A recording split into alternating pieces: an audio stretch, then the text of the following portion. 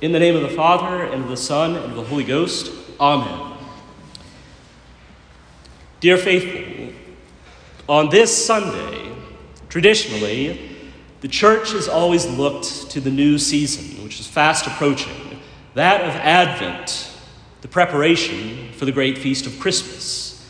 And there used to be read, as the epistle, the following passage from the prophet Jeremiah. The Lord liveth, who brought up the children of Israel out of the land of Egypt. But the Lord liveth, who hath brought out and brought here the seed of the house of Israel from the land of the north and out of all lands, to which I had cast them forth, and they shall dwell in their own land. This passage is equally applicable to the conversion of the Jews and the restoration of Israel, which are to take place at the end of the world. Holy Mother Church is so intent on paying her debt of supplication, of prayer, and thanksgiving that we find her giving thanks also for the salvation of the children of Israel. These, she knows, are one day, in the last days, to be united with her. And as their remnants are to be saved at the end of the world, so on the last Sunday of the year, she delights at having them, just as though they were already her members.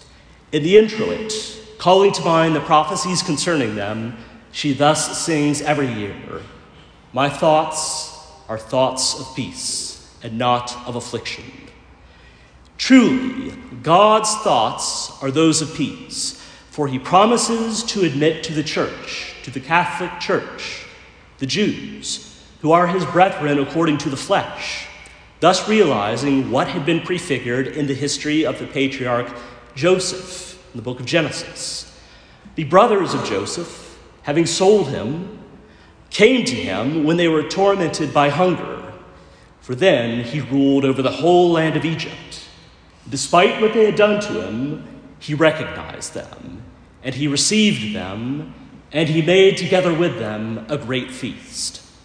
So too, our Lord, who is now reigning over the whole earth and is giving the bread of life, the Holy Eucharist, his body and blood in abundance to all men, will see coming to him in the end of days the remnants of the children of Israel. He whom they denied and put to death will admit them to his favor, will give them a place at his table, and the true Joseph, our Lord, will feast delightedly with his brethren.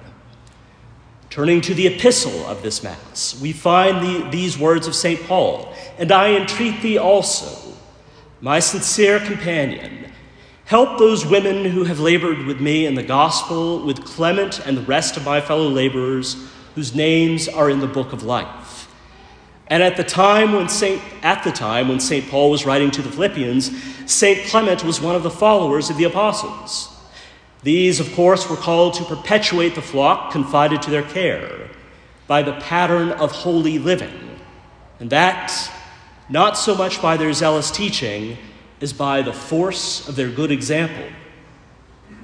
The Church, the one true bride of the divine word, was known by the incommunicable privilege of possessing within her the truth, not only its dead letter, but its ever-living self, and this by her holiness. The Holy Ghost has reserved to the Catholic Church the treasure of tradition, which transmits surely and fully from one generation to another the Word of God, Christ, who is light and life.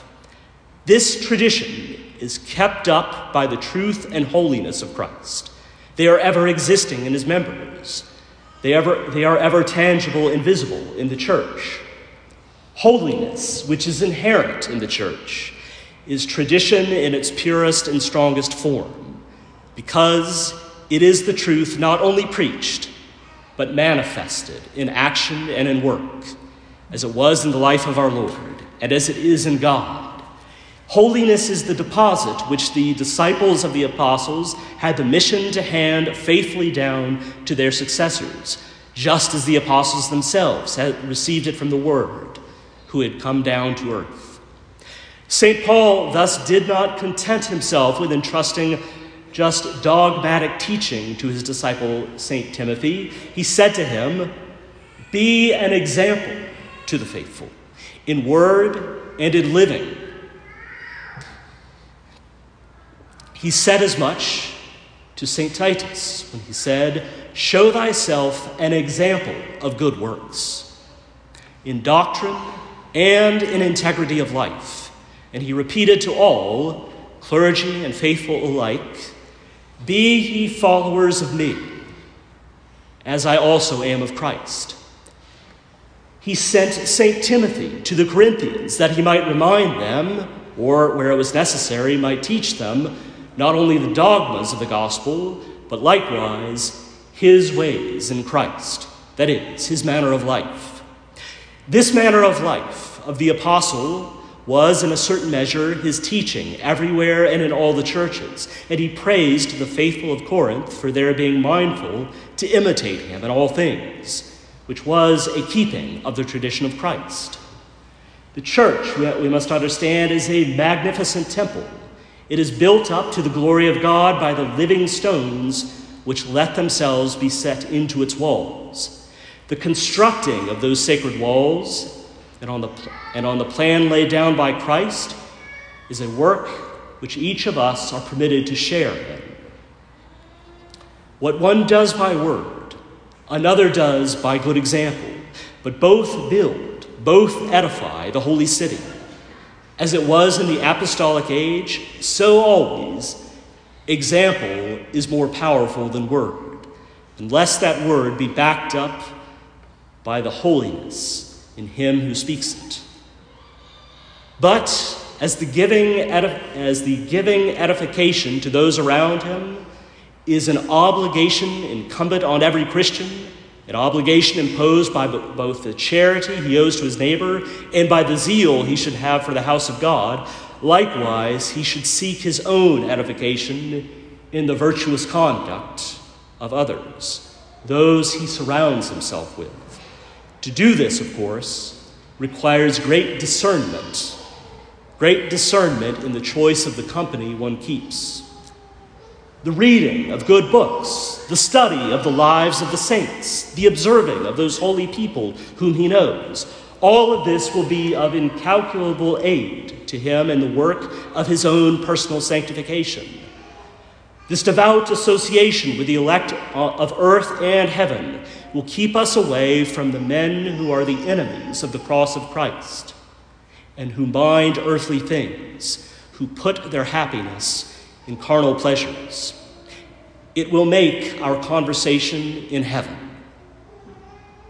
Preparing for the day, which can now not be far off, the day of the coming of our Lord, we shall stand fast in him despite the falling off of so many amongst us, who by the current of the world's fashion are hurried on to perdition, to hell. The troubles and sufferings of the last times will but intensify our hope in God. Please God. For they will make us long even more ardently for the happy day when our Redeemer will appear and complete the work of the salvation of his servants by imparting to their very flesh the brightness of his own divine body. Let us, as the apostle says, be of one mind in the Lord. And then, as he bids his dear Philippians, let us rejoice in the Lord always, for the day of his coming is near. In the name of the Father, and of the Son, and of the Holy Ghost, Amen.